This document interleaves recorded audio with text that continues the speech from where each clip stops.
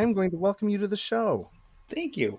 Happy to be As here. always, oh yeah, I'm glad that you could be here with me. As always, my name is Dan Thoreau, and I am joined today by a very good friend, an online friend. We've never met in person, but here he is, my dear friend, Tom Russell. Hello. That is his voice. Tom, as many of my listeners will probably already know, is one of the two central proprietors of Hollandspiele Games. Yes, my wife Mary and I run Holland. Well, she runs Hollandspiel, and I do my thing. But we have the company together, and we publish games. So I have two questions for you, hmm um, just to get to know you a little bit. The first is, of course, how are you and Mary surviving the lockdown? Are you doing all right? we're doing all right. The thing is, I've been full time at Hollandspiel since early 2017. For about 3 years now. We've been working from home. Me and my best friend hanging out all day, every day. So, hanging out all day, every day, being at home is not really very different for us. Obviously, we're getting out of the house less. We're not going on, day trips like we were. We're not going to the store more than once a week if we can avoid it. Um, Mm-hmm. I mean that's a little different, and it's also I mean, you worry about things. You go out into the world and you worry about other people being around you and that. But as far as Right. our day to day, how our life goes, I mean, it's been pretty much the same for us. It kind of helps that we're more introverted and we're more kind of homebodies. So Mm-hmm. we're better off in that sense than a lot of other people. And because we use a print on demand model, we have three vendors that we work with essentially, one for cards, one for wood bits, and then one for everything else. And the one for the cards, the one for the wood bits, they're not doing anything right now uh, due to lockdowns. The one that does everything else, well, they're able to work out of their home. So they're able to continue to produce most of our games without there being any uh, irresponsibility or any leaving of the home. So Oh, we're that's able to great. still take orders for games, and we're still trying to do that. The disruption has been that the next few games we have in our queue all have cards and or wood bits. And while we have some wood bits Mm. piled up at home here, we can't get the cards until the card printer is back up and running, so we can't release those games yet. So right now we're basically just trying to get caught up on things, get ahead on things, so that when the time comes, we can release those things, as needed. And we also are looking at, okay, well, are we going to have to move some things around in our schedule? And we're just playing it by ear right now, essentially.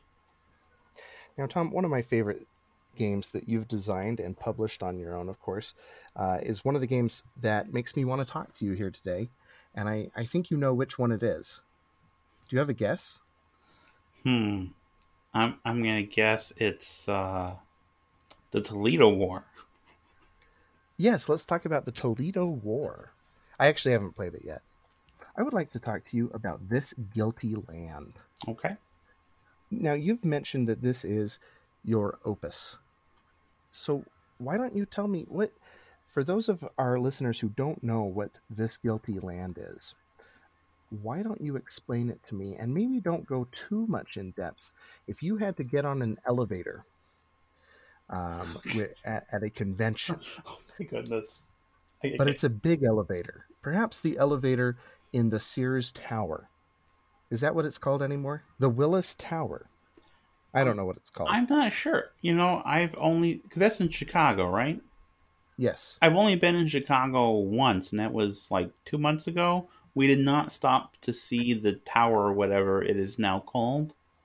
We were going to try to stop to see the Bob Newhart apartment building, but we didn't do that. So Apparently, it is called the Willis the Tower. Willis Tower.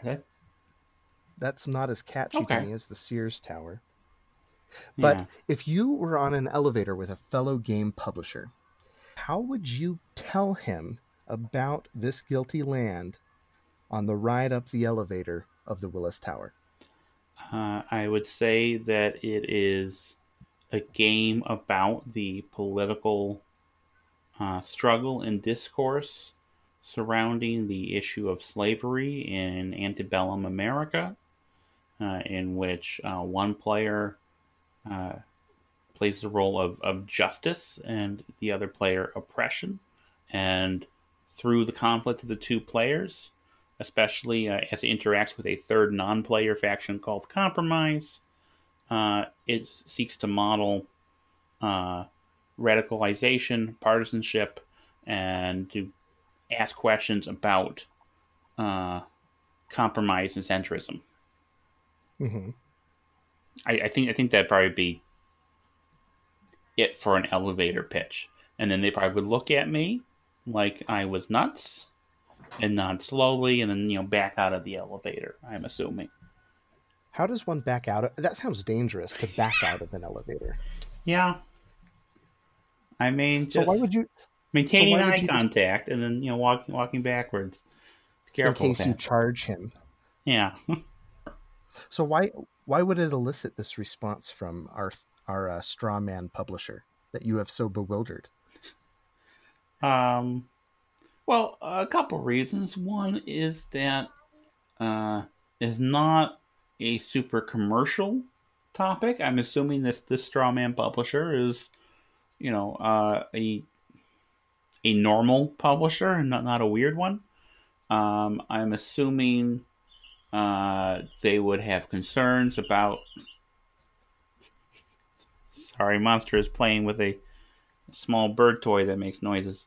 Um, I would assume that they would have concerns about how responsibly the game um, addresses the subject, which is one reason why, as an elevator pitch, I'm not sure how well it would fare when we actually Mm-hmm.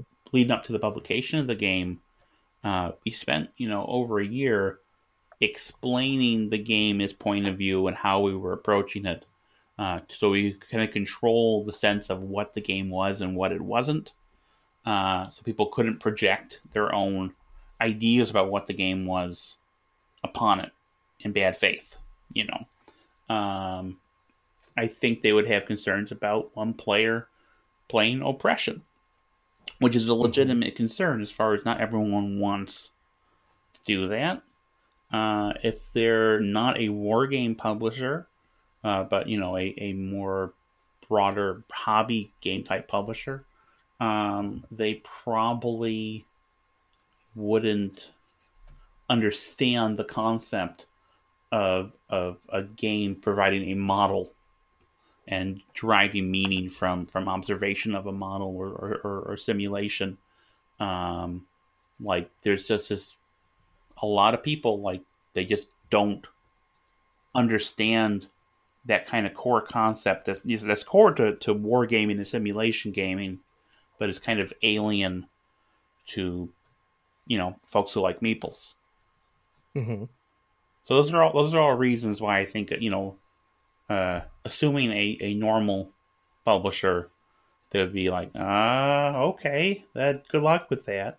So the first thing that I heard about this guilty land was, of course, a very shocking image that you had posted.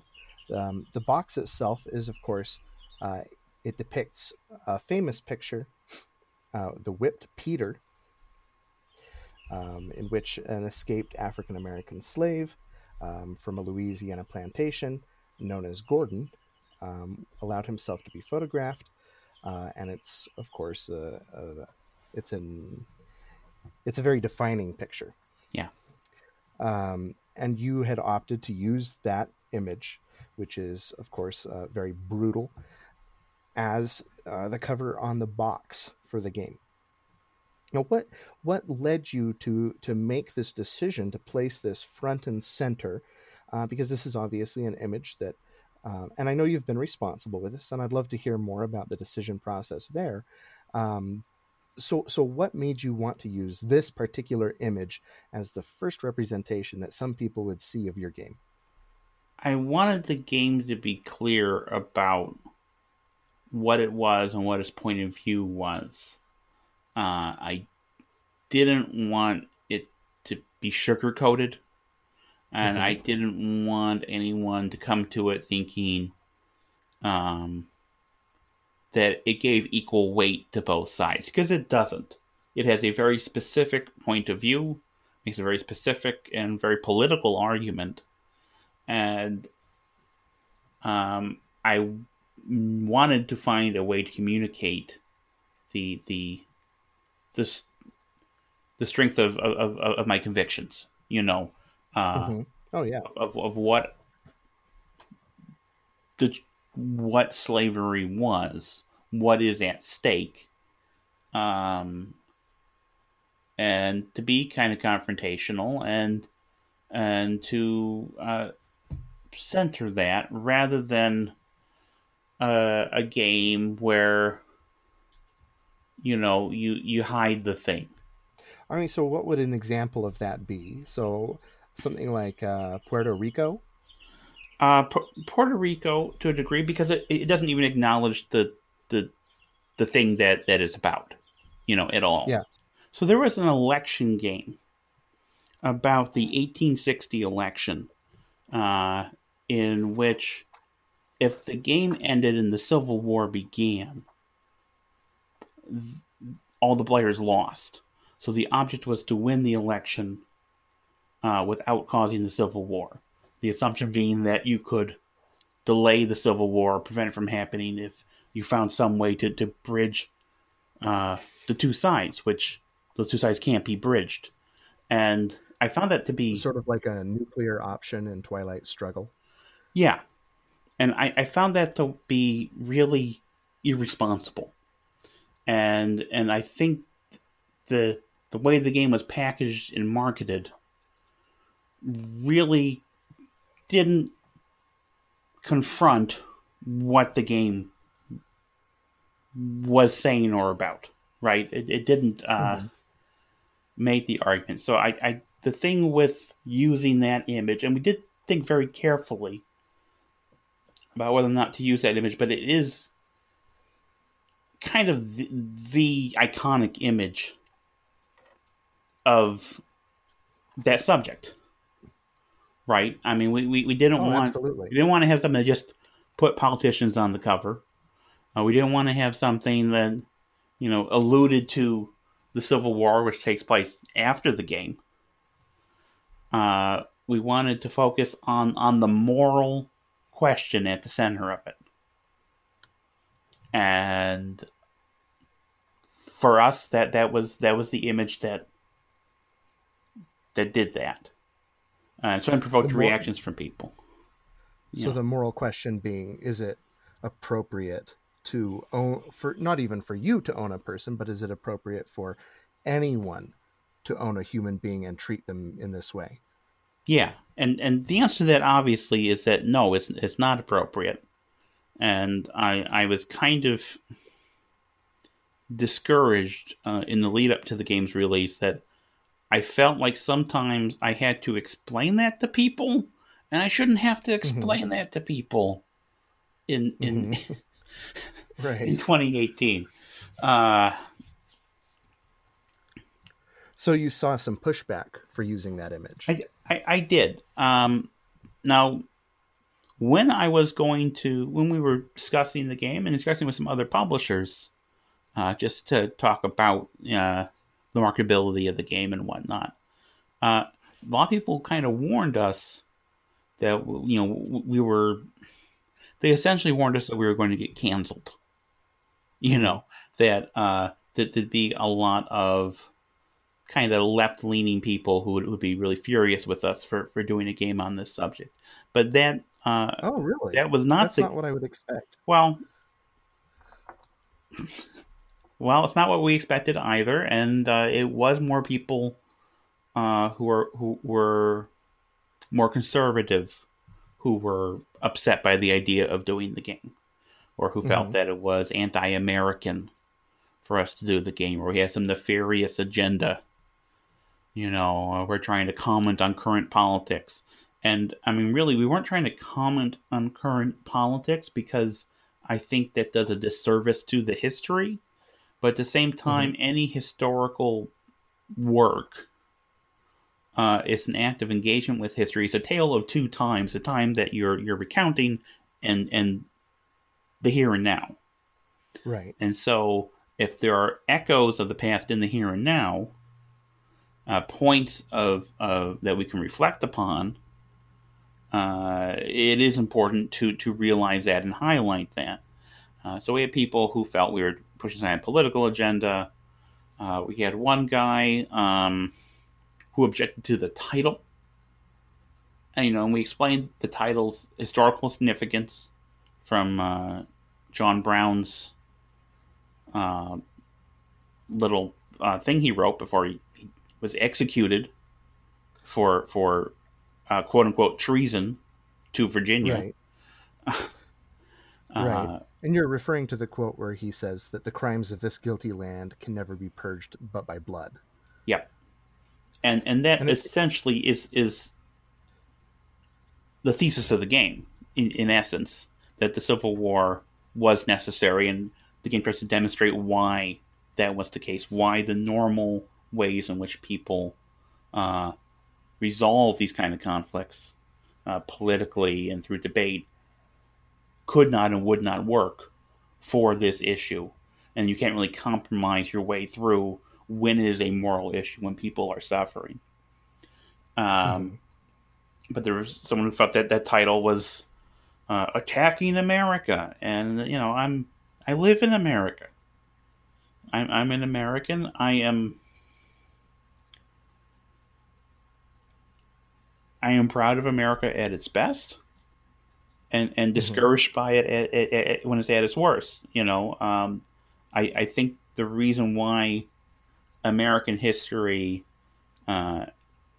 is often dark and hard to grapple with for folks is that the stories we tell ourselves about America, what we want America to be, there's sometimes a gap between that and, what has happened in the past. And a lot of that stuff in the past either gets papered over or, well, don't bring it up. Don't bring it up. We're past that now.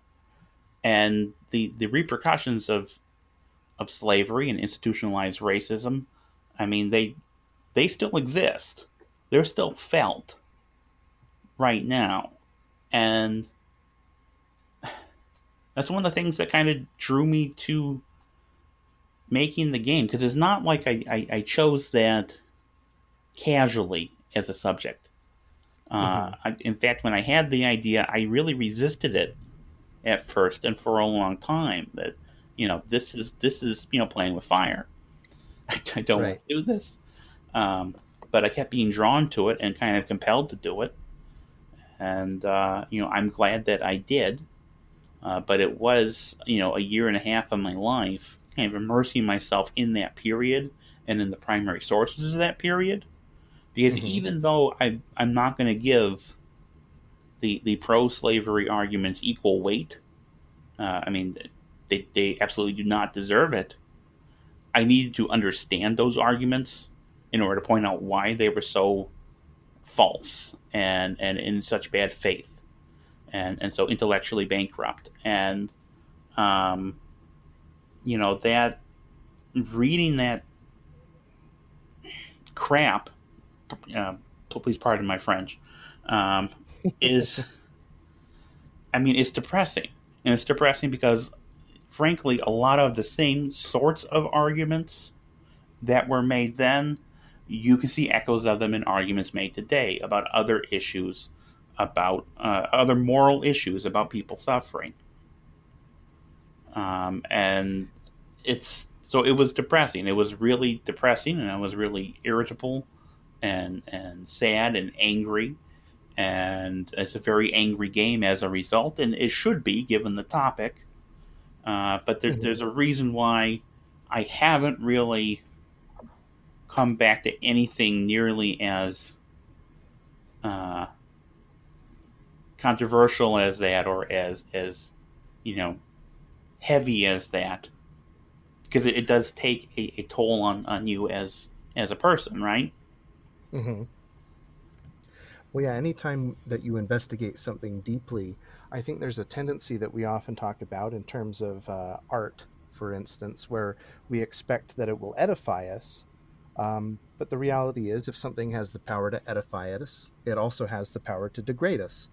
Um, I think that that's unfortunately inescapable. There's no such thing as studying a topic without feeling marked by it. So with that being the case, what is it that kept drawing you into it? It sounds almost as though, so you mentioned that you had this feeling, uh, and then you resisted it. So what is it that pulled you into it?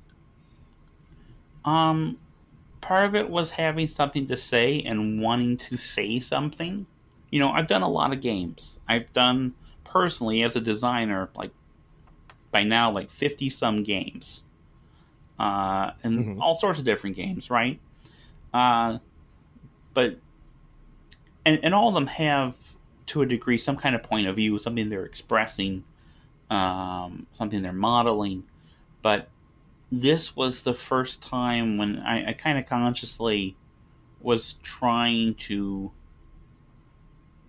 make an argument that I thought would have value to people's lives today, particularly regarding um, the issue of the middle, Hmm. because um, the way the game models the compromise faction, uh, these are people largely who don't who are against slavery, but also against abolishing it, Hmm. which was a kind of mainstream position at the time. And Right. that those minds were slowly changed. But even the official platform of Lincoln's Republican Party was, we're against slavery, but we're against abolishing it. We just don't want it to spread any further. And the folks, the abolitionists, they weren't fans of this, obviously, and legitimately. It's morally outrageous, but they did hold their noses and vote for him, um, because that is better than voting for a pro slavery candidate, right? So, Hmm. but it's about those people in the middle. Like, well, why don't these two sides just compromise and find some common ground? But there's no common ground on the issue of, hey, you shouldn't own, uh, beat, torture, rape human beings for profit. And the other side says, well, yeah, Hmm. we should. Like, there is no middle ground there at all.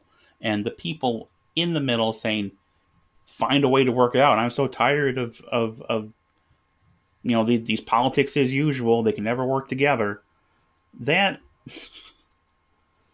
that's something that feels relevant to the current moment. Hmm. And I felt I could say something about that. And I also was, I wouldn't say I was inspired by this because it actually happened after I started working on the game. But Hmm. in 2017, um, I want to say it was shortly after the events in Charlottesville. John Kelly, um, he says something along the lines of, the Civil War happened because there was a failure to reach compromise. And the fact is that that's manifestly untrue. The Civil War happened because of decades of compromise on what was essentially the original sin of our American experiment. Right. So that those kind of attitudes being out there, I mean, it kind of continued to draw me to do this game, to do something. And I also was drawn to do something more ambitious than what I had done previously. Um, and part of that too was working with Cole Worley and Infamous Traffic. To be frank, because that is a game that makes an argument and makes it through the mechanics of the game. Right. Even an argument that in our contemporary moment, people don't necessarily want to hear. Yeah. And that just kind of got me thinking about what more can I do, you know, and all that kind of came together, and then I did it, and I'm So glad what I is have. your so you've mentioned a thesis and you've mentioned a point of view, and you've mentioned that it does relate in some ways to current politics, but perhaps you didn't intend that originally. What would you say is the thesis of the game as it really relates to compromise and those people in the middle? Uh, that compromise is impossible and immoral on a moral issue, and further that it by maintaining or seeking to maintain a sort of détente between two sides that are diametrically opposed on a moral issue, they inevitably help prop up a status quo that continues oppression. Mm-hmm. And so, I mean, within that thesis, there is the question, of course, of how complicit is someone who is in the middle. And I think there are different answers to that for different people. And one thing that I try to do with the game is create a space in which people could observe the model, um, observe what compromises, how it functions within the game, and observe the deadlock, and then ask themselves questions about they themselves personally and how complicit or not they are in what's going on around them. And it's one reason why the game tries to have as much distance as it does.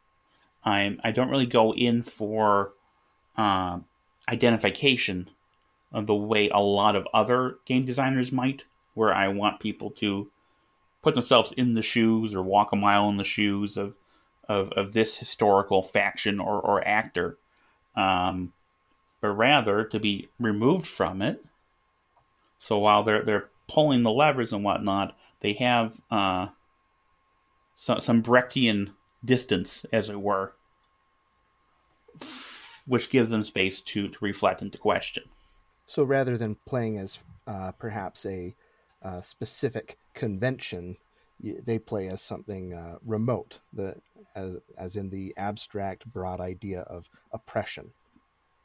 Yeah, and part of that too, I mean, frankly, is also trying to capture some of the didacticism of the period, where the idea of personifications of these concepts and talking in this kind of more morality play style, I think fits the period and the discourse very well.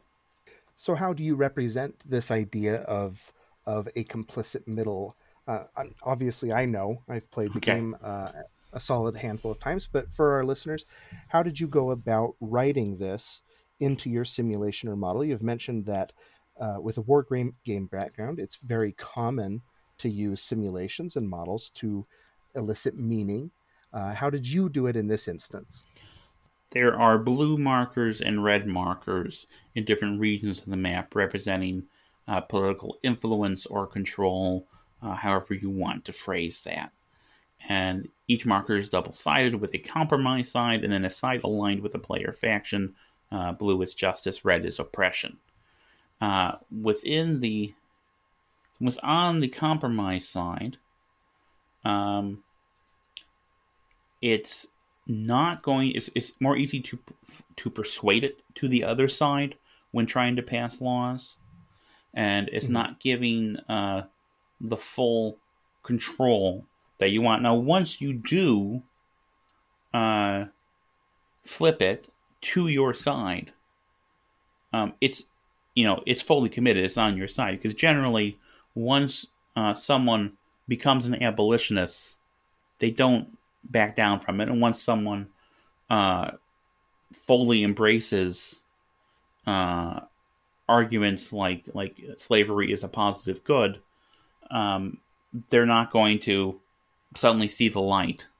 You cannot persuade those people, and so it's very important that the game emphasize that you can't debate it out. You can't persuade someone who has a completely different point of view on an issue like who is a human being to come down off of it. I mean, they might, through personal experience, that does happen. Usually that happens when someone is personally affected by it. For example, there are stories about people who are anti-gay or anti-trans who have a gay or trans family member and may or may not realize that they were wrong. You're not likely to have that in a situation where the person you're trying to have that realization is owning another human being. There's that distance and that remove. So those two factions radicalize and become very rigid. Compromise is more in flux until you convince them one or the other. But generally, compromise is more likely to side with the oppression faction within the context of the game. So it's trying to show that middle kind of gets in the way of trying to get progress done, but also is necessary, because without those turning those markers blue to begin with as compromise, you're not going to get as justice the same influence you need in the House and in the Senate to do things. So the model kind of presents, it presents the argument, but it also presents counters and caveats to that argument. That compromise is completely immoral on a moral issue, but is also sometimes a political necessity, and that is awful. And think about how awful that is. It is essentially what we're trying to do with that faction and with that within that model. Now I'm working on I don't want to call it a sequel. It uses very similar mechanics and foundations, which is called The Vote, and it is taking place after This Guilty Land, after the Civil War, and is proceeding through to the passage of the 19th Amendment, which secured the right to vote for women. And that's a very different story.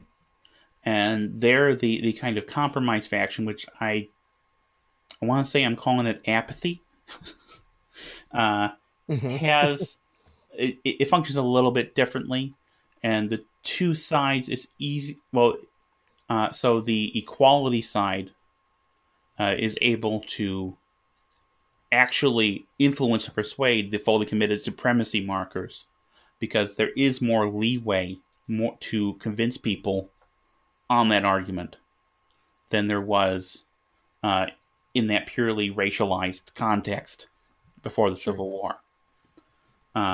So compromise didn't really feel like the right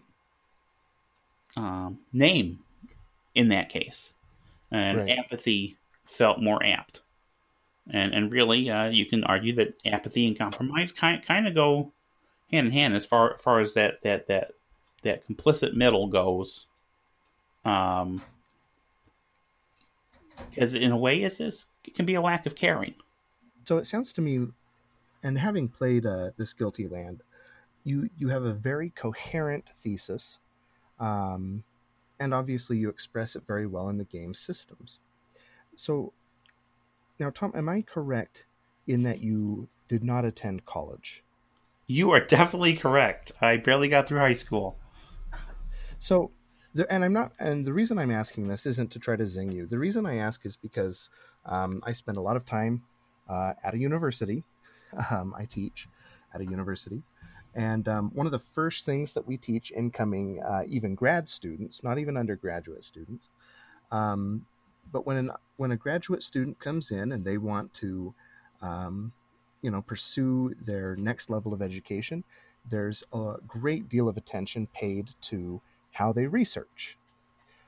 They need to take some courses. They need to write some papers. They often go through a survey class that, in my field, which is history, that we go through and we say, okay, so here are some of the great historians. Now here are some historians who challenge them. Here's how you do, and some methods for American history, which is different from European history. And here's how you would maybe do a sexual history. And here's how you would do a queer history. And we do an examination of a very broad amount of ways that these students can research successfully and not fall into some common traps. Some of those traps being, taking documents a little too lightly, maybe not understanding them, not reading into their import, whatever it might be, or even falling into the trap of making an unintentional argument that maybe isn't very strong. So we spent a lot of time doing this. So as you didn't actually attend college, I'm curious, and I would love to talk to you about, where did you learn how to research in order to come up with a game with such a strong thesis and a model? Because I don't think that that's necessarily something that comes easily to people. Oh yeah, that's a good question. I'm not sure if I have a good answer, but I'll try my best. So I'm gonna say I probably have two different answers to this question. Okay. So we'll try them both.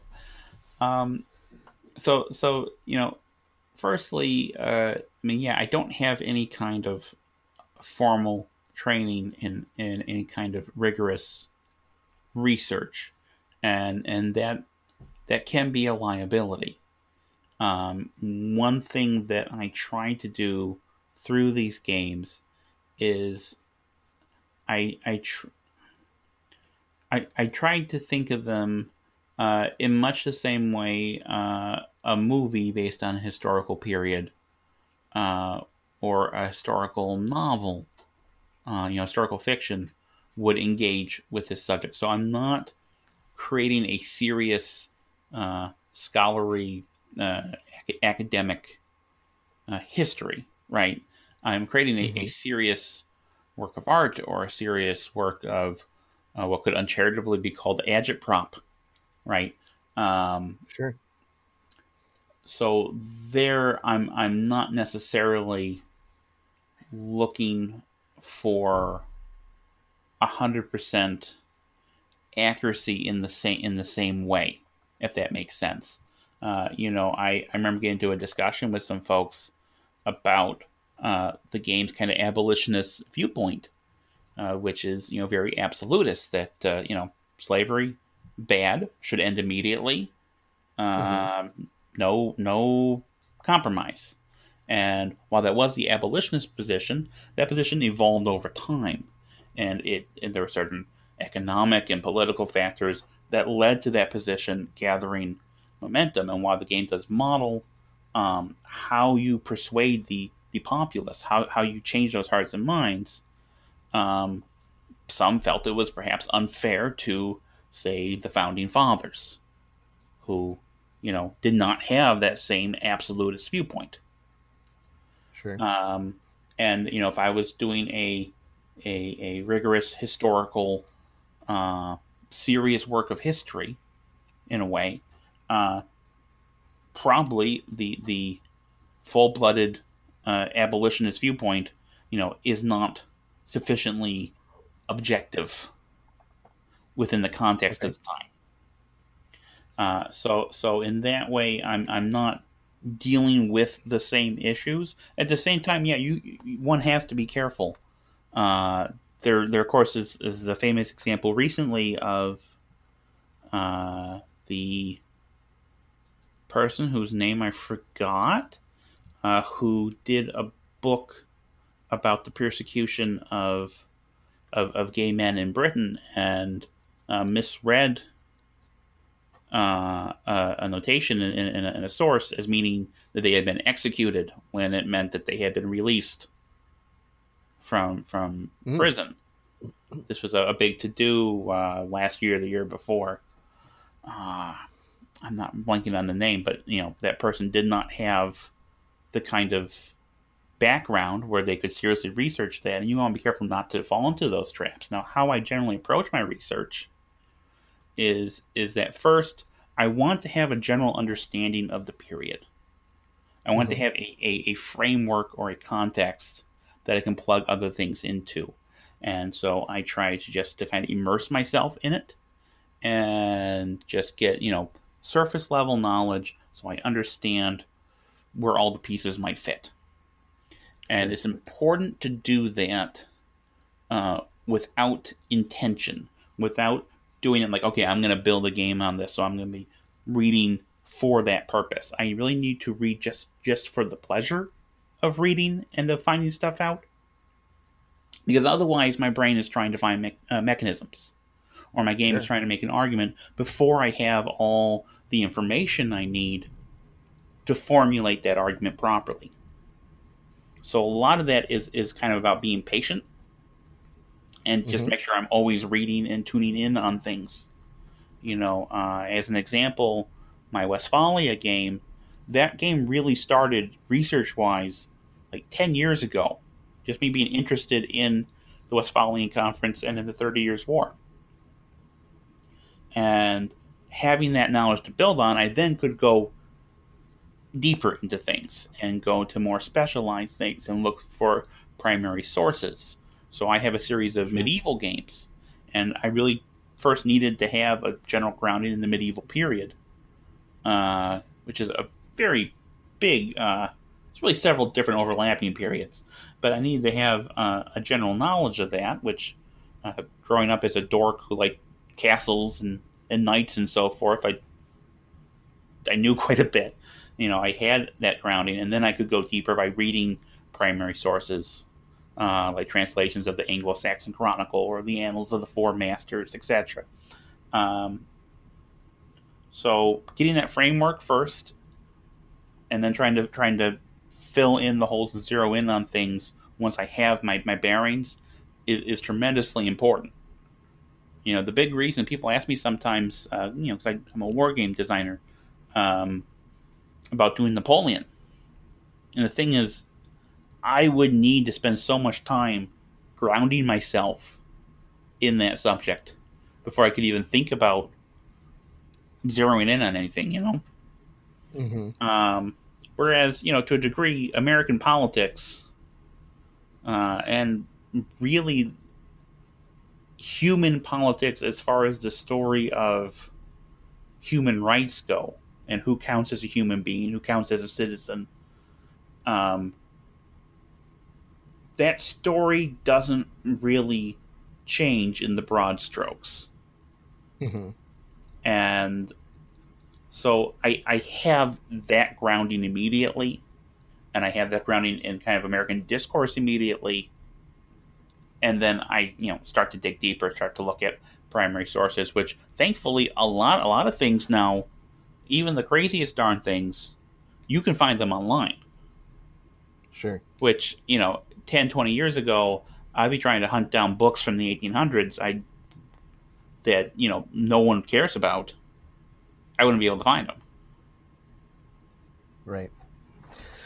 So you've mentioned when we were talking about our straw man elevator companion, the need to show responsibility to a topic like this. What are your own criteria that you hew toward, or what are some landmines you avoid? How do you show responsibility when handling a topic that's this sensitive? Well, first there's being responsible, and then demonstrating it. So being responsible, a lot of it is playing by ear. A lot of it is asking myself questions and bouncing things off Mary, and trying to figure out how can this be misread, how can this be misinterpreted. What arguments do I absolutely not want to make, and how do I avoid making those? And am I making those? Well, how do I avoid that? and just trying to be hyper aware, and it's just a lot of putting in the work, I guess. Just trying to be thoughtful, trying to think it through, and constantly doubting myself. So I have an advantage there, a very big advantage, in that I'm fairly neurotic about that kind of thing. And I doubt my judgment and my value, the value of my work a lot. So because I'm asking those questions, I'm hopefully doing my diligence. But then the next part is then demonstrating that diligence, especially with a subject like this, because the absolute nightmare would be someone seeing the game, drawing incorrect conclusions about it, and then running with it. You know, and the whole thing, especially on the internet, spirals way out of control. So it was very important that we communicate consistently and effectively. And I try to stay away from sound bites, but I did kind of hew to certain pieces of language I could use again and again and again in order to make it a consistent message, and to be very responsive, to be hyper quick in responding to any questions or any concerns, and to engage with whoever was asking about it, and just doing that over and over and over again. And that's kind of exhausting, but it's what you have to do. There was a game. Was that last year? It was last year. There was a game.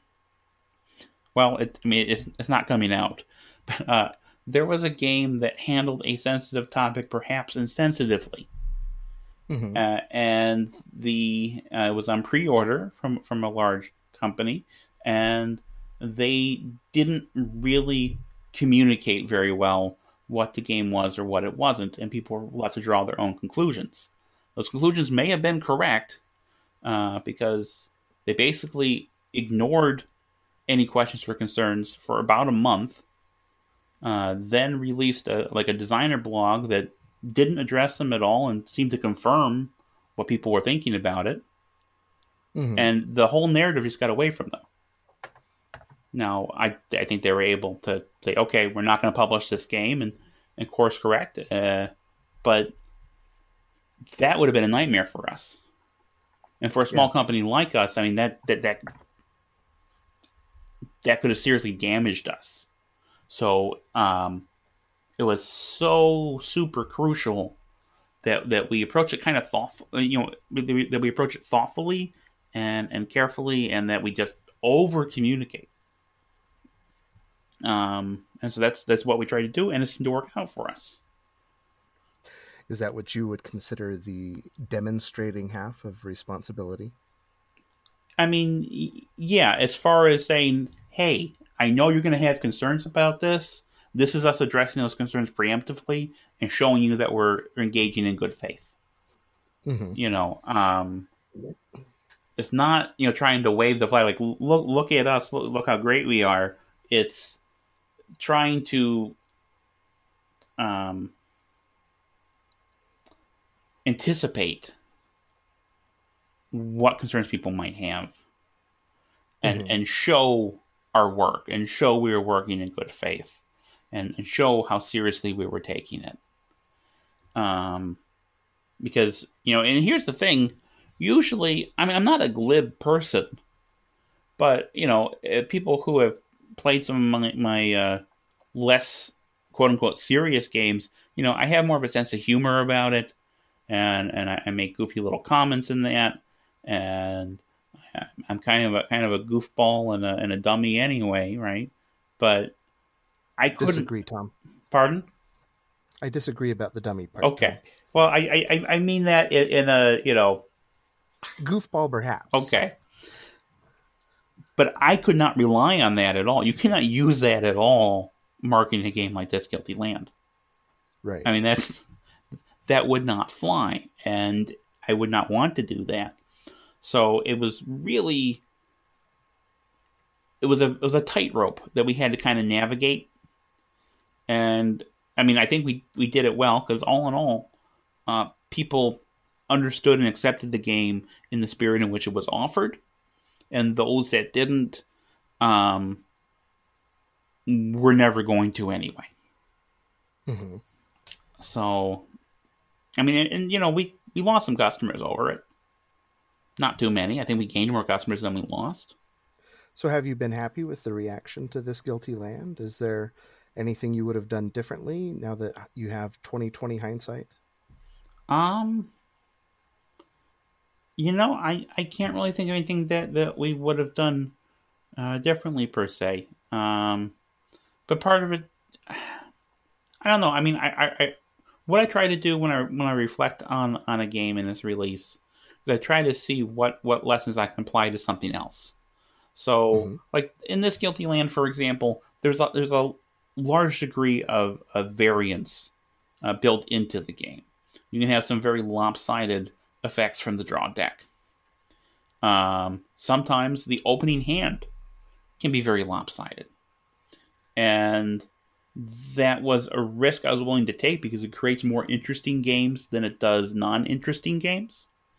Mm-hmm. Um, but so now I'm doing the vote.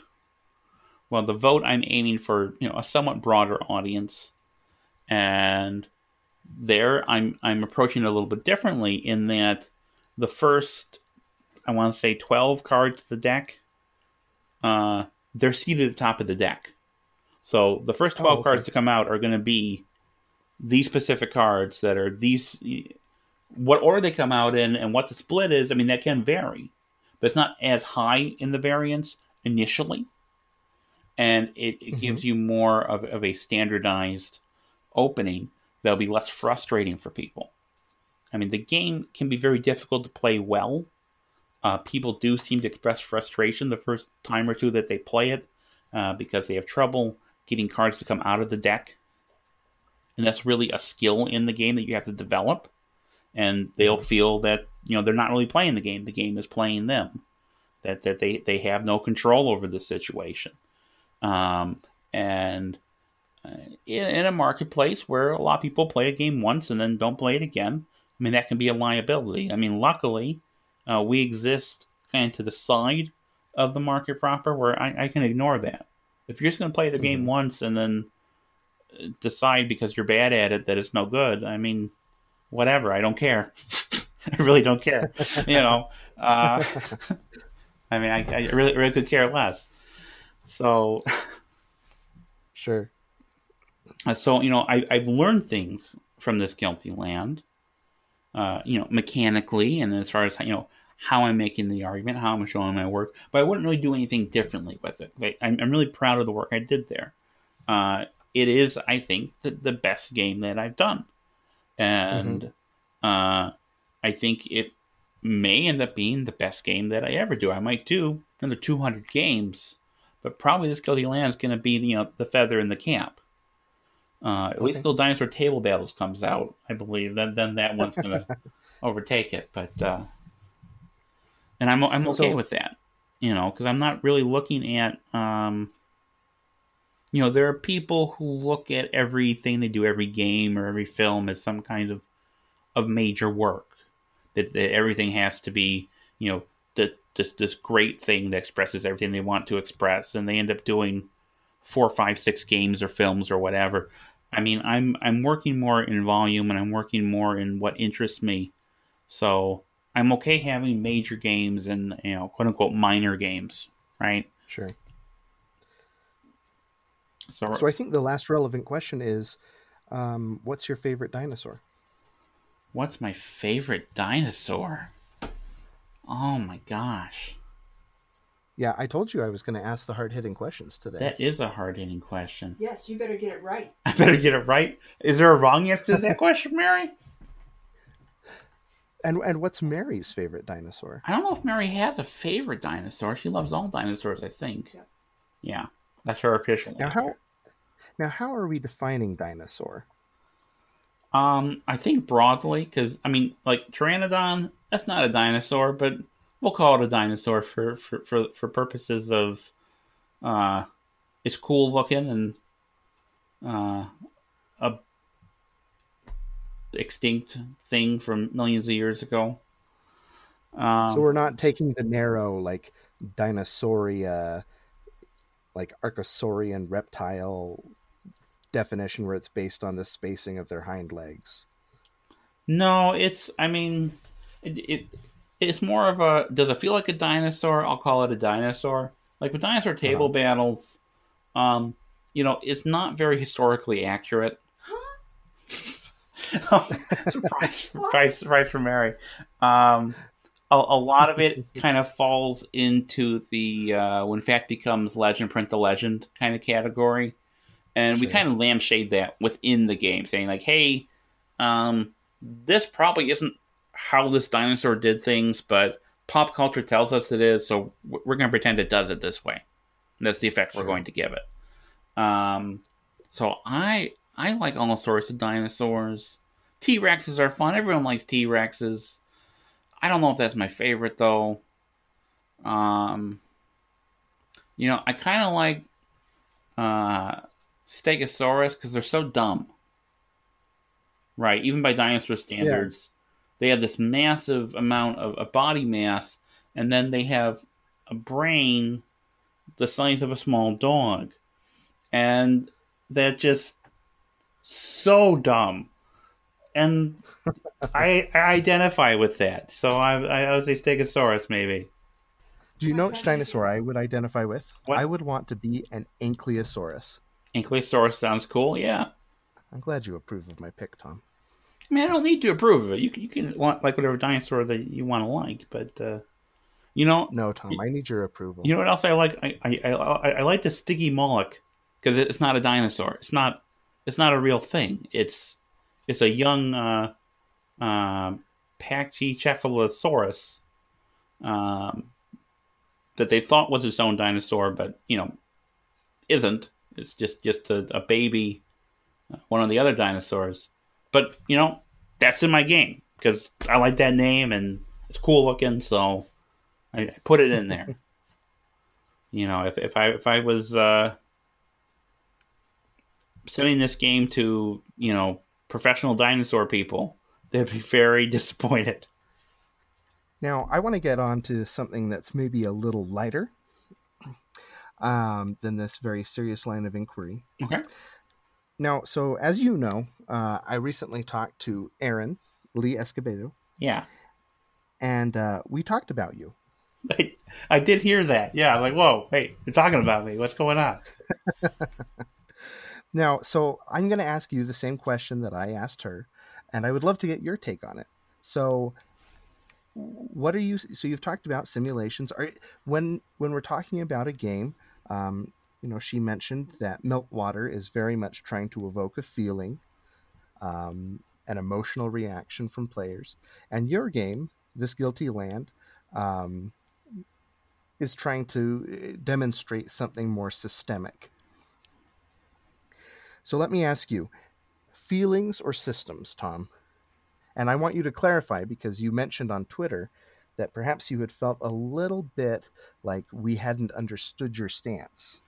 So I think some of the nuance might have been missing, and part of that is me not being as articulate as I would like, but part of it too is the context.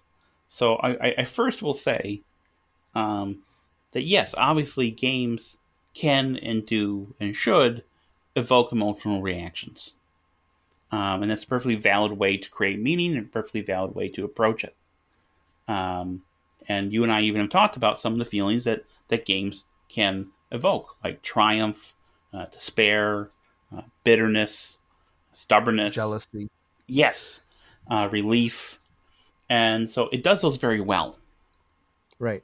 But what my argument about systemic meaning comes from, it's in response to a very specific question, and that question is, when will board games create the same kind and depth of emotion as other art forms such as film or literature? And essentially it's asking about when will it create empathy in a narrative sense? When will my meeple fall in love? When will my meeple make Sophie's choice and I'll need to have the Kleenex to cry for 3 days after playing the game? And I have problems with that question. First is because board games are not really a narrative art form in the same way. They create kind of meta narratives or emergent narratives, but they're not a strictly controlled narrative art form where you are telling a story from beginning to end with certain beats. And Right. when they are that, they're boring. But my problem with that question is that I think it's a question that inherently delegitimizes board games as an art form. Now, it's not meant to. The question always needs to be asked in good faith, in a very well-meaning way. Sure. But really, it's the same question that was asked about video games 10 or 15 years ago. It was like one of the two pillars of like Roger Ebert's video games are not art discourse was that video games can't create those kinds of emotions. And in fact, when people try to say, well, yes, they can, the examples that they brought up were pretty bad examples. Usually games where the emotion was evoked either through the writing of the written word on the screen or through cutscenes, which both are just imitations of literature and of film, and not something that comes out of playing the game itself. So that was like one of the two cores of Ebert's video games are not art argument. The other core of it was that it could not be art, could never be art, even if it created those emotions, because with art there is an author and an audience, and there is kind of a strict hierarchical relationship between those two, where the author creates the art and paces it and focuses the attention and shows you where to look and how to feel, and then the audience kind of passively receives this. And by that definition, video games and board games could never be art. Now, I have problems with that definition for what are probably obvious reasons, but even within the world of film, that's not universally accepted. You look at a filmmaker like Peter Watkins, and his work explicitly rejects the idea of this hierarchical relationship between the artist and the audience. In his films, he tries to create space in which you can reflect on what's happening, argue with it, look at what you want to look at within the frame. And he does it with varying levels of success, but he's a great filmmaker, and I really dig his stuff a lot. I actually had the pleasure of talking with him via email some years ago about how his whole approach would work really well in the context of video games. At that time, I was making video games, and that's what I was excited about. And he said, yeah, that sounds great, but I'm in my 70s. I'm not going to do that. I'm not going to learn something. I'm not going to learn a whole new art form, which, understandable. And so that in and of itself, is problematic, but it's also because you can even apply this question of, when will art form X do what art form Y does backwards even further. It's not really a new question. You look at the dawn of cinema, you had very similar questions being asked, and famously, the Lumiere brothers did not really see a future in film, either commercially or artistically. They thought it'd just be a gimmick that would be around for a few years and go away. And people would ask, this film, it can't do what a book does, it can't do what a play does, and even today, you still get the argument whenever a book is adapted into a film. Well, the book is always better. The book isn't always better. The book is better for things that books do well, and the film is better for things that films do well. Now, some films are significantly worse than they're not a good adaptation. That's not the point I'm making. But the art forms are different, and they're able to do different things. And you really only get this applied when trying to delegitimize newer art forms. If you look at the works of William Shakespeare, they've often been adapted into opera or ballet. Well, no one going into the opera or ballet comes out of it saying, the play was better. Because the play and the opera, or the play and the ballet, they're doing different things, and they have different expectations for what they'll get out of that experience. And you don't have that being applied to them. You have that being applied to film at first, and still to some degree, there's certain snobbishness there, to video games and to board games. And so that's why I have a kind of a problem with the question, when will board games do what films do? Because it's measuring it by a standard that doesn't match the qualities inherent to board games. So I will say that is, the wrong question. The question should be, what does this art form do that other art forms can't? And that is where we get to, systemic meaning, because board games are systems. They're not just systems. They're systems laid bare, made transparent. Unlike a video game where you kind of have a black box effect, with a board game, you not only have all these pieces and gears working together, but you can see the machinery. It can literalize a system and show you how it works, convey an understanding of how things work on a systemic level, and that can be very, very useful, I think, and can create an emotional response. Absolutely, but can be very useful because it's hard to grasp things on a systemic level. Humans tend to work more on anecdotes, on little stories rather than seeing a picture, a big systemic picture. And games can illustrate that. And so I'm not saying that inherently is better or worse than an emotional response. What I am saying is I think it's more interesting. And I think it's doing something that games can do that nothing else can do. And I think it's advancing the state of the art, as it were. And part of that is a very selfish desire on my end to trumpet those kind of simulation model games, because first of all, that's what I make. But secondly, I'm in my 30s. I'm not old, I'm not young, but I'm leaning more to one side than the other. I don't know how many decades I have left on this earth, but I want to see what games are capable of. I want other designers to show what games are capable of. And so I'm going to get on my little Twitter soapbox, right? And I'm going to talk about systemic meaning and the usefulness and of illustrating systems through games, and how you can make political points and political art through games on a systemic level, because I'll be able to see more of that. Whereas people chasing after, when's my meeple going to fall in love?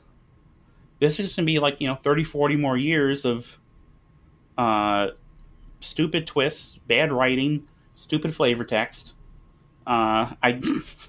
So from a selfish perspective, I would rather see people try to advance the art form in a way that's inherent to that art form than to have them chase after this thing that I don't think is going to be in reach. Not in my lifetime, anyway. I mean, maybe 100 years from now, 200 years from now, there will be board games where they'll be just as emotional in a narrative empathy sense as a film. I doubt it, but I mean, it could be. I don't know. Because the thing about games is that they're actually not a new art form, right? Games have been around for thousands of years. Games predate many other art forms, but we're still just kind of scratching the surface of what they can do, of what we can do with them, what we can express with them. So, I want to see that go into hyperdrive, and so that's kind of where I'm coming from with that. Does any of that make sense? I feel like I've been talking like for 30 minutes. Oh, you can talk for 2 hours if you'd like. No, I think it does make sense. I think some of it is that a lot of it depends on the foundation we're building on. So for instance, I'd like to ask you a question that obviously has been debated endlessly, and I have a wariness for definitions at the same time that I have a respect for them, because as often as we, to delineate a thing is also to be too exclusionary, but before we can really talk about anything, we have to delineate it. Yeah. So it's the vocabulary paradox. paradox of definitions. So I'm going to throw you right into the paradox and ask you the impossible question then. What is art? What is art? Oh my gosh. What is art? What is art? Man, you... I want you to resolve centuries of debate for me. And obviously, I'm really asking, so what is the foundation for you? What is art to you? How is it that board games fit into this model where for Roger Ebert, they obviously did not? How is a board game, how does it fit into that model as opposed to just being entertainment or a craft? So first, I'm gonna trot out my standard issue caveat that definitions like categories are useful when they show affinities, and like you said, they're less useful when they're exclusionary. So I have a broad sense of what is art, and you know what's a good definition of art, and you might have even have seen this. Scott McCloud did a tremendously useful and important book called Understanding Comics about the art form of comics. He made an argument for comics as an art form, and he essentially, I have not read this in like 25 years, so I'm not going to remember it exactly. Well, you're going to remember it better than I have because I have never read this or heard of Scott McCloud. Oh, so he is like the big theory guy in comics starting around the 90s. So, some of his points of view are less.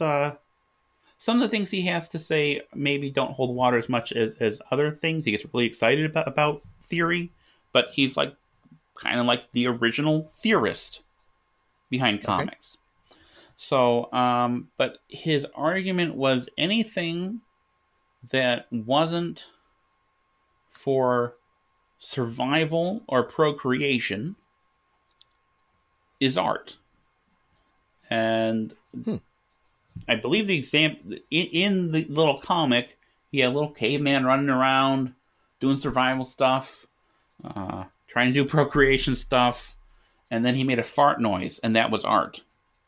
So, that's, and I think that's kind of it for me. Any form of expression that isn't necessarily inherently essential is art, and that itself is essential because it's essential to actually living, not to being alive, but to living, right? Sure. I remember when I ran for office during my very ill-advised and short political career.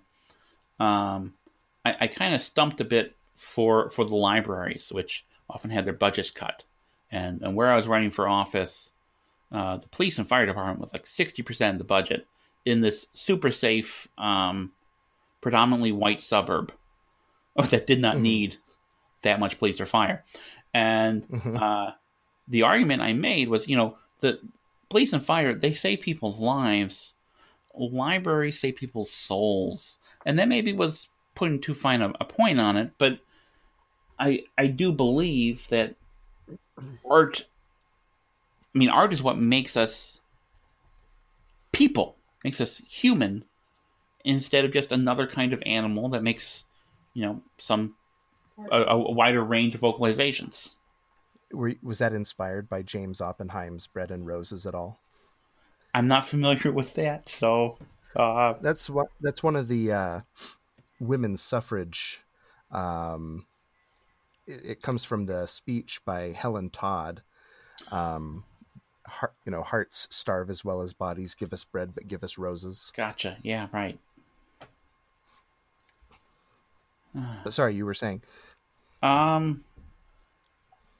Essentially, I think that's it, because one advantage I have, I think, being someone who creates art, is that I don't need to be super specific about my definition. I don't need to be necessarily be consistent either, you know.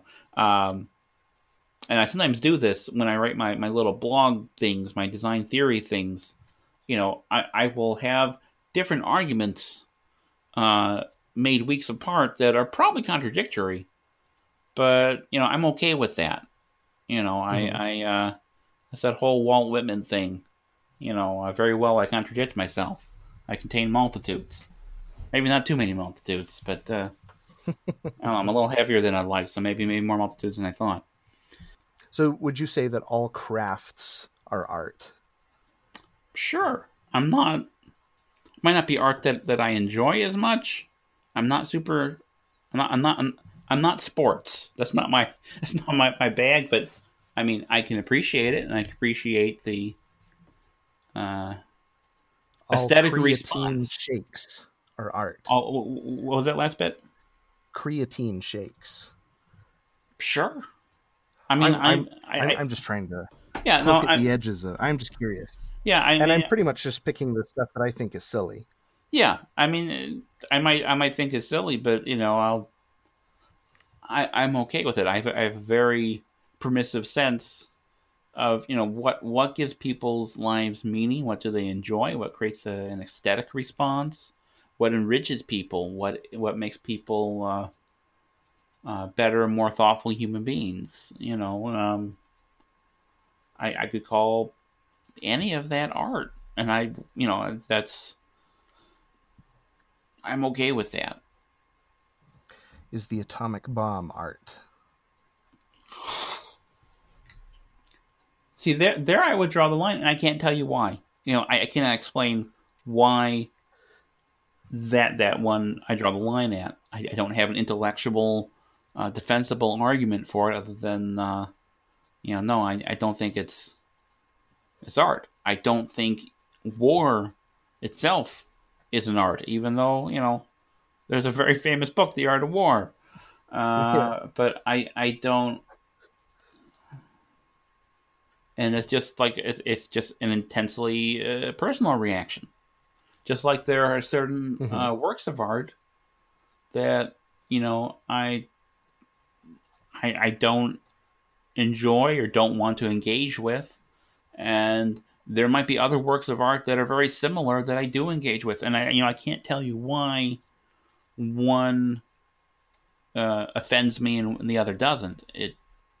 It's just a very human, very emotional response, because all art essentially does produce some kind of emotional response.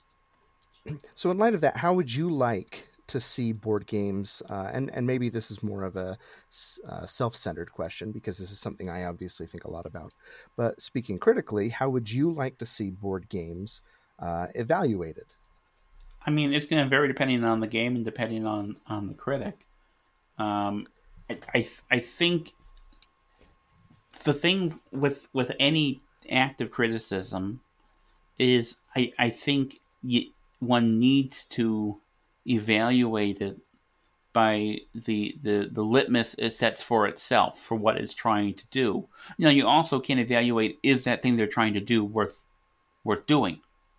Because I'm absolutely certain that if I evaluate it by the standards of what it's trying to do, you know, Paul Blart Mall Cop is a terrific success.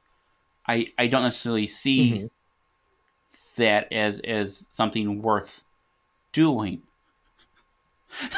You know, sure. so I mean, that's kind of the big question, isn't it? That's the difficulty of it, and then that's the thing about why criticism is important and difficult and hard. You have to be thoughtful. You have to engage with it, and you have to have objectivity in terms of, you know, not coming in to hate the thing, and in terms of having a sense of judgment, having an apparatus that's finely tuned by taste and experience and expertise. But realize that, you know, you're having a subjective experience. I mean, you have film critics like, I am blanking on her name. They named the general in Willow after her. Pauline Kael. Thank you, Mary. And, you know, she would only ever really see a film once Never saw the point in seeing it a second time. It was always about the immediate emotional experience, right? And Hmm. that's a perfectly good, fine way to evaluate a film. I guess it's a fine way to evaluate a game, though I don't know how much value I get out of first impressions reviews, right? But Hmm. I see validity in that.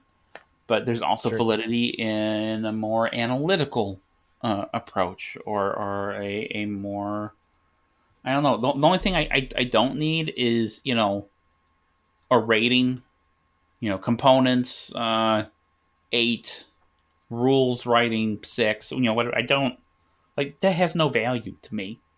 Other people, I'm sure it does, but those numbers aren't important. Tell me something about the game, right? Tell me something about you playing the game and your engagement with the game. When I was editing a magazine about games, uh, gosh, some years ago now, um, the one thing I kept telling people who were writing for me is, tell me what it's like to play the game with you. Hmm. I don't want you to tell me the rules to the game. I don't want to hear it's fun. You know, write with some pizzazz and some style. Convey something, communicate something. And that's a lot. There's a lot of different answers, a lot of different blather, but really, there's so many different ways to approach it. Um, as long as it's being kind of approached in good faith, I guess. And I don't think I need to tell you that I think you're one of the critics who was able to do that, and I really appreciate your work as a critic. Uh, Well, thank you. That's very kind of you to say, Tom. yeah, you. I would say even when it was a mixed review, you know, I get more out of that than I would out of most reviews where they're kind of not engaging with what the thing is, or they're just kind of like, "Oh, this is so much fun." Like, I don't need, "Oh, this is so much fun." You know, Yeah, fun is one of my dirty words yeah. that I do not use. I would even, I would love to get a negative review. I wouldn't, but I like, I know, like, okay, um, Mary just gave a long sigh. No, we don't necessarily want a negative review, but I know that I remember maybe this time last year. I think you played one of my games, not a Hollenspiel game, Northern Pacific. If I remember correctly, you bounced off it pretty hard. Am I I right in did, that? and that, you are, and it's so I have a policy that I play a game at least 3 times, and Northern Pacific is a textbook case for why I have that policy. Because we set it up and we played it. My friend Evan brought it down for us to play. He has a copy. I do not, and and just playing through it, I could see some of its cleverness. I liked its Spartan style, and the group I was playing with was tired and grumpy from another game we had played. And so one member of our game group was just poisoning it for everyone. And he's a good friend. He doesn't always do that. Um, but it was the circumstances of that evening and an argument we had had over the rules of the previous game, and that so and so was fatigued, and all of those factors came together uh, and conspired to make me despise it. Um, Now, if I were writing just based on one play, and obviously there's some degree of lack of self introspection that would be necessary for me to do that, I might pin that on the game. Um, but yeah, I don't intend to review it just because it was I don't have a copy and it's been talked about plenty. Um, Oh yeah. but yes, I did bounce off of it, but it was totally for social reasons. Okay. So See, if I were to look at it more seriously, I would investigate it with probably a different group. I would make sure it was the first game we played instead of the fifth that night. so What were you going to say? so I was kind of secretly hoping that that you really hated it, and would be able to give me, like, because that's actionable feedback, right? Yeah, I might not agree with the reasons that you hate it, but it would give me useful doubts, useful points for me to question sure. about my process and how I approach games. So I mean, you go ahead and keep enjoying my games and not hating any of them. That's fine. But you know, um, but I mean Yeah, that so stuff can I'm be sorry to useful. disappoint you by not hating your Yeah, I game. know, but that stuff can be useful to me because if everyone just tells me that they like the thing, you know, I don't get a sense of what they like about it or what they don't, and I don't get a sense Right. of what I can pivot to or from. You know, I mean, like table battles. Uh, no, that's my most popular Hallenspiel title, and a Right. lot of people really dig it. I mean, we've had expansions. We're doing a dinosaur version, um, but there are people who bounce off it pretty hard because of a specific element of it, which is these mandatory reactions. And if you can react, you have to react, and if you do react, you skip your action phase on your turn. And there are Hmm. people who hate that. And the thing is, them hating it, I'm talking about why they hate it. I'm not going to change that. That's so essential to what the game is that without it, the game does not work. And they keep trying to fix it with variants, and it doesn't work. It falls flat.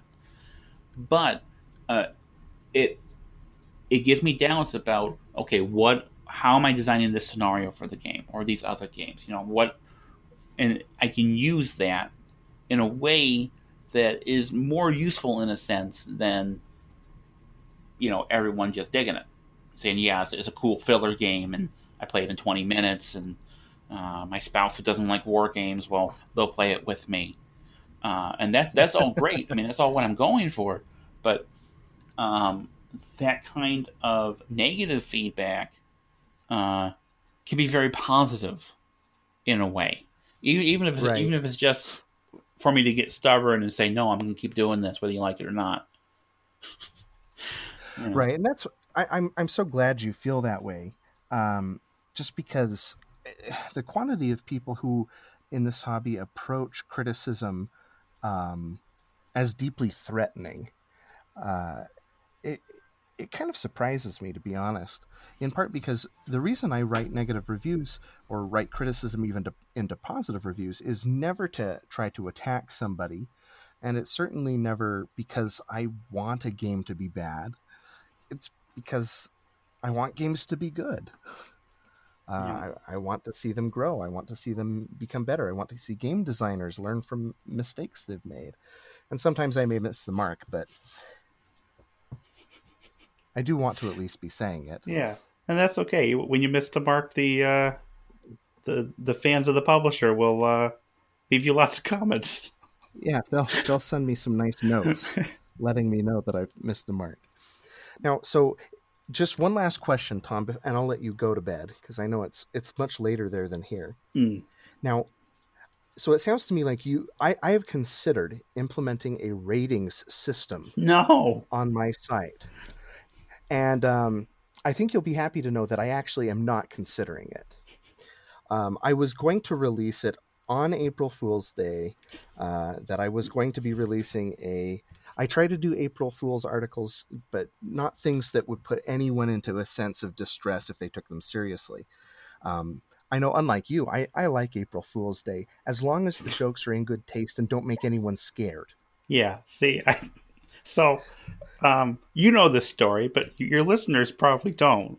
So I'm going to digress a little bit and then let you continue with your question.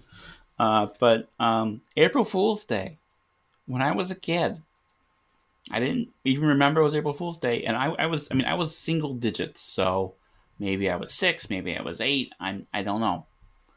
My mom is in the kitchen running the garbage disposal, and suddenly she screams, and I run out there, and she turns around with this bloody gnarled hand that's just geysering blood, and of course it's fake, right? Yeah, But I'm a little kid, right. and I am terrified by that, and she thought it was the funniest thing in the world. Yeah, see, I don't like that kind of April Fool's joke. No. I, I, no one likes that kind of April Fool's joke. So I want you to rate my scoring criteria that I decided not to do it just because the entire month of March had already felt like a big, cruel Yeah. April Fool's joke. But maybe I'll do it next year. So here are my 5 scoring criteria that I was thinking of putting into every game. Do you want to hear them, Tom? Sure. So the first one was point salad scoring opportunities. Okay. The second one was Ian O'Toole art. That's a good one. As in, a game would get 10 points or 0 points, just Yeah. depending on whether it had it. Quantity of box opening videos. All right. Mouthfeel. That's good. That's good. And the last one is unfortunately one that your company would not do always that great on, which is toxic factory smell.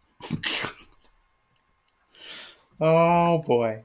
Okay. Yeah. Yeah. That sounds like a good scoring system. I think. It's as good as any other. It's what I like about it is how arbitrary it is. Because I feel if the scores are meaningless, so might as well lean into how arbitrary it is. Yeah. There's a podcast I listened to about the history of the Catholic Church called Pontifex, and it's these two ladies who they cover a different pope every episode, or a different ecumenical council. Pretty cool. And they will discuss the pope that they're just talking about. One of them has done research, and the other one just kind of reacts to it. And then they will rate the pope in different categories as far as their contributions to the idea of papal infallibility, their relations to everyday people, the longevity of their reign, and then they have a category for how handsome they were. Or how goofy their face is looking at these paintings. And I think that is perfect, right? Because it just shows how arbitrary these numbers are. Because anything worth communicating can't be communicated by numbers. It is one reason why the idea of that games are math irritates me so much. I mean, there's a mathematical component, certainly, but I don't see them as puzzles or as math because it doesn't tell me anything. Yeah. Tell me something. So, and what I like about your writing is that it tells me something. And I wish there was more of that and less unboxings. And unboxings are fine. I'm not complaining about. Please continue to unbox our games, as long as you don't mention smells. But I want, give me something, and I really hope as time goes on that we get more board game critics who give me something, who write well. When we get requests for review copies, I mean, we do look occasionally at things like, what audience is this going to get out to, but we're still such small potatoes that, if someone sends us an email like, here are my impressions, my hits for the month, can send me a game. I mean, we're kind of predisposed not to send them a game, almost, right? Right. Oh yeah. I'd rather read a link. I'd rather get a link to what they've written, read it, and can they write? Can they tell me something, communicate something about the game? There's something that I can take that and share it, and get people excited about the game. That's the kind of critic that I like. And that's the kind of critic that I want. And you get a lot of film critics who do that very well, but they're also professional critics, right? So I mean, you have a whole different bag of apples there. They're not hobbyists doing it in their spare time, but it's, unfortunately most board game critics are like, the reviewers on Rotten Tomatoes, the user reviews. Sure. Sure. Well, thank you. That's very kind of you. I feel similarly about your design principles, just in the sense that, whether it's major or minor, I appreciate anyone who puts thought and research into their work. One of the reasons, I'm often asked why I don't cover more mainstream games. There's a lot of big releases that I obviously don't cover. And it's because they're boring, Tom. I'd agree. I agree with you. There's nothing for me to say, so I don't want to. Well, thank you so much, Tom, for talking with me this evening. That's okay. And I really appreciate it. Yeah. Thank you, sir.